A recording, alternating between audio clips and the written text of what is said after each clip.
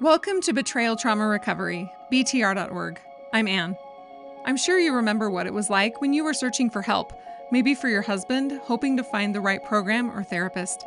That's why I started podcasting. I supported my husband through 7 years of pornography addiction recovery, and not one therapist during that time told me I was experiencing emotional and psychological abuse and sexual coercion. I didn't want any other woman on the planet to be in the dark. If you're like the majority of my listeners, you're experiencing the type of abuse that's invisible and difficult to wrap your head around.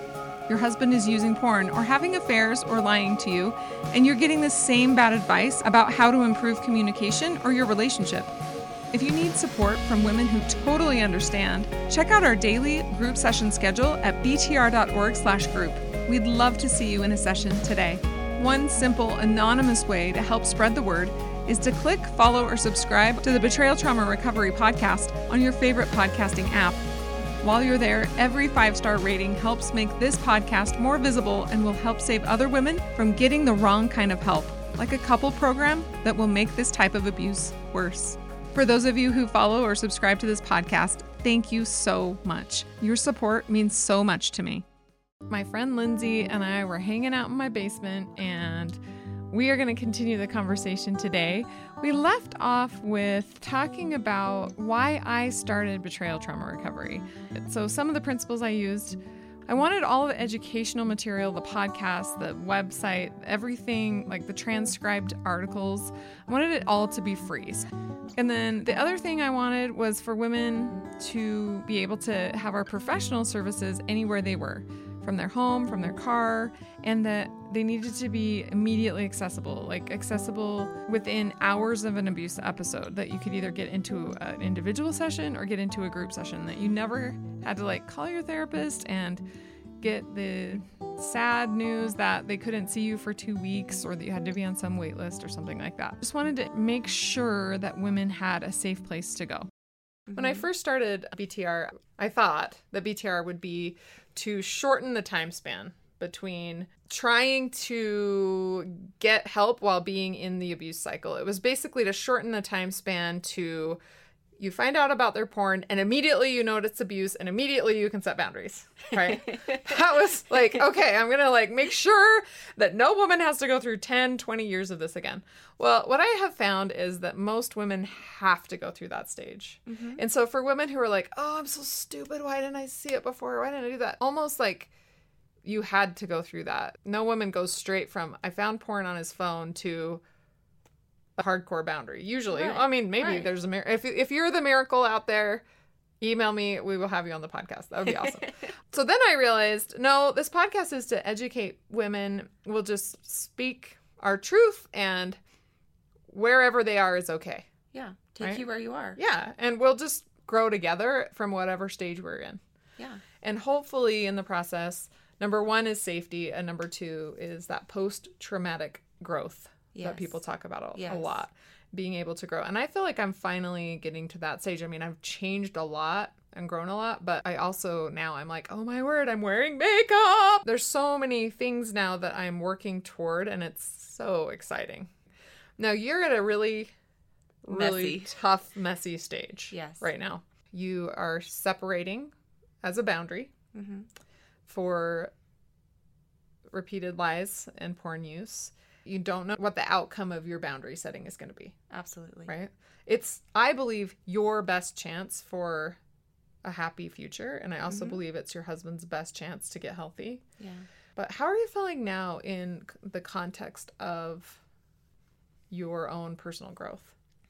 One thing that was truly powerful was just remembering, not that I didn't know this before, but remembering that this is painful. And it's going to be painful. Part of the unmanageability is if I am stabbed by a knife, I can't control whether that hurts. It's going to hurt, you know? And so letting myself feel those emotions in a real way, that's awful. It's awful to sit there and bawl and cry and have a big pile of Kleenexes. We've all been there. And feel super awkward. The worst. You feel like all of the liquid in your entire body has come out your nose. Yes. Yeah. Yes. Oh, it's the worst. It's awful. And none of it is going to be fun. And it's not going to be easy. And I'm going to make mistakes. I mean, yes, I'm holding a boundary, but oh my word, I have no clue if this is the right thing, the right answer. And that's okay. I don't have to be perfect at this. Mm-hmm. And it's okay for me to be messy and raw and in pain right now. And that has been one thing that... For me, it's been years of pain and unresolved things that I still can't fix. And they're still here. I still can't fix them. There's one woman who I talked to on the phone, and her situation was bleak. Like, she had no support. Nobody understood what she was going through. She was actually living with her in-laws. Oh. And they didn't understand. Oh. So everything was really bad. I just prayed with her on the phone because I was like, you can get a coach, you can get a therapist or whatever, that still, like, your situation's so bad that, like, you need help from God. And she believed in God, so that wasn't a stretch for her. So we said a prayer, and she emailed me a little bit later and said, I haven't had any huge miracle happen, right? Right. I told her there were so many times where I was, like, screaming and yelling and jumping up and down and saying, like, send help now. Like, I need help now. Like, I need something to change now. And nobody came and nothing happened. But things have happened slowly over time. Yeah. And that has been really cool to watch. And I can't wait to see what's going to happen 10 years from now. Right. Right. It makes it kind of exciting knowing that it's all working for my good and having that faith that it will, even if I can't see it. Right. So I had a question for you. So let's say that there is somebody that's out there and they're totally new.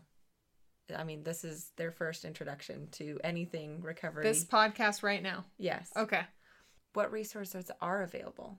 And if the resources that are available to them aren't healthy, what can they look for in what they have available to make it still work for them? Yeah, I would say you're in the right place now. So if this is your first time and this is the first thing and you're like, what resource? You are at it. Like, BTR is... Now, I created it, so I'm a little biased, but the best resource there is for victims of betrayal. And the reason I feel confident about saying that is because women have gone to lots of other places and then come back and said, well, this wasn't safe for me. But let's say a woman tries something and it's not, right? She goes to a COSA group, for example, or a different 12-step group, and it's like, no, this doesn't feel right. This isn't safe. So I would say that's why I built BTR, knowing that you're looking for a place that sees it as a victim and perpetrator situation. So someone said to me the other day, how do you feel about the drama triangle? Right. You know about the drama triangle, right? Victim, perpetrator, and rescuer. Yeah. In this context, there is no triangle. Right. Right? And same thing with, like, people are, it takes two to tango, or both sides of the story. There is one truth. Right. And for me, for 9 months, I prayed every day to know what the truth of my situation was. And I was really open to knowing exactly what that was. So that if it is me, I want to know. Right. And what I discovered was you are in an abusive relationship. That was the truth of my situation. So being educated about what abuse looks like, what manipulation looks like, is really important. So for someone just starting out, I'd say read Lundy Bancroft's book. Why does he do that? Absolutely. Like yesterday. Or tomorrow. Or tomorrow morning. Yeah. Really early. Check it out from your library. You're so sweet. I'm like, now? And you're like, it's okay if you get around to it, like, in a week. It's their journey, right? I know. It's your journey. And so with books to read that are inexpensive, like, we have our books page. Our books page is a compilation of all those books, and most of them you can get at your local library. Yeah. Yeah. Even on audiobook. Yes. Which is awesome. Yeah. Listen to Why Does He Do That on audiobook and then read That's it. what I did. I listened on audio. And then listen again. And guess what else is free? This podcast. Yep. I was just recently reading I hadn't done it before, the ratings on iTunes. Oh. I was like, oh, they're so nice. They were saying like, listening to your podcast has done more for me than 10 years of therapy. I mean, just like stuff like that. And I was like, really? I'm so glad. That's the whole point of it. Healing from abuse is a long-term, emotionally, physically, and financially expensive endeavor. It is. It is worth it, though. So whatever resource you choose, even if it's just reading books, even if the only thing you do is go in your closet and pray, and that's your quote-unquote recovery plan, it will be worth it. Yeah. Something that concerns me regarding 12-step groups as a resource for betrayal trauma is the way that some women are made to feel responsible for their husband's choices or the healthiness of the marriage, even though they are not and have not been the abusive one. Here's an example. When I went, women said, when I started coming here, that's what made the difference to my husband. Right. And I just was like, stop saying that. The other thing I thought was interesting is that in that stage, they thought their husband was doing well. I'm not saying one particular person, but I've seen this happen a lot of times. And then later they find out that he wasn't even in a good stage at all, and they thought he was. So that's another thing that's difficult about this journey, is that really understanding what recovery, a safe person really looks like takes a lot of time. So much time. I mean, even for me, I'm still developing my understanding of what that looks like. I gather all the resources I can, put them in one Apple Note.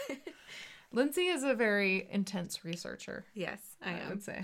And very organized. I am working on letting that go. It is still very much a work in progress.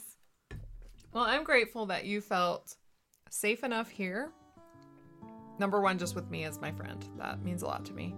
But also to share your story here and to help women throughout the world know what is the best route for them to take. And again, any route is fine. Anything that works is great, because there are so many women in this situation. There's no shortage of victims, and unfortunately there is a shortage of resources. If this podcast is helpful to you, please help us reach other women by following or subscribing and giving us a 5-star rating. Thank you for helping other women find us. If you've already purchased a copy of my book, Trauma Mama, Husband Drama, please circle back and give it a 5-star rating. A lot of women are searching for books about betrayal trauma on Amazon, and rating Trauma Mama will help them find this podcast, which is free to everyone. Your donations keep this podcast going. Go to our website, btr.org, scroll to the bottom, click on Support the BTR Podcast. And until next week, stay safe out there.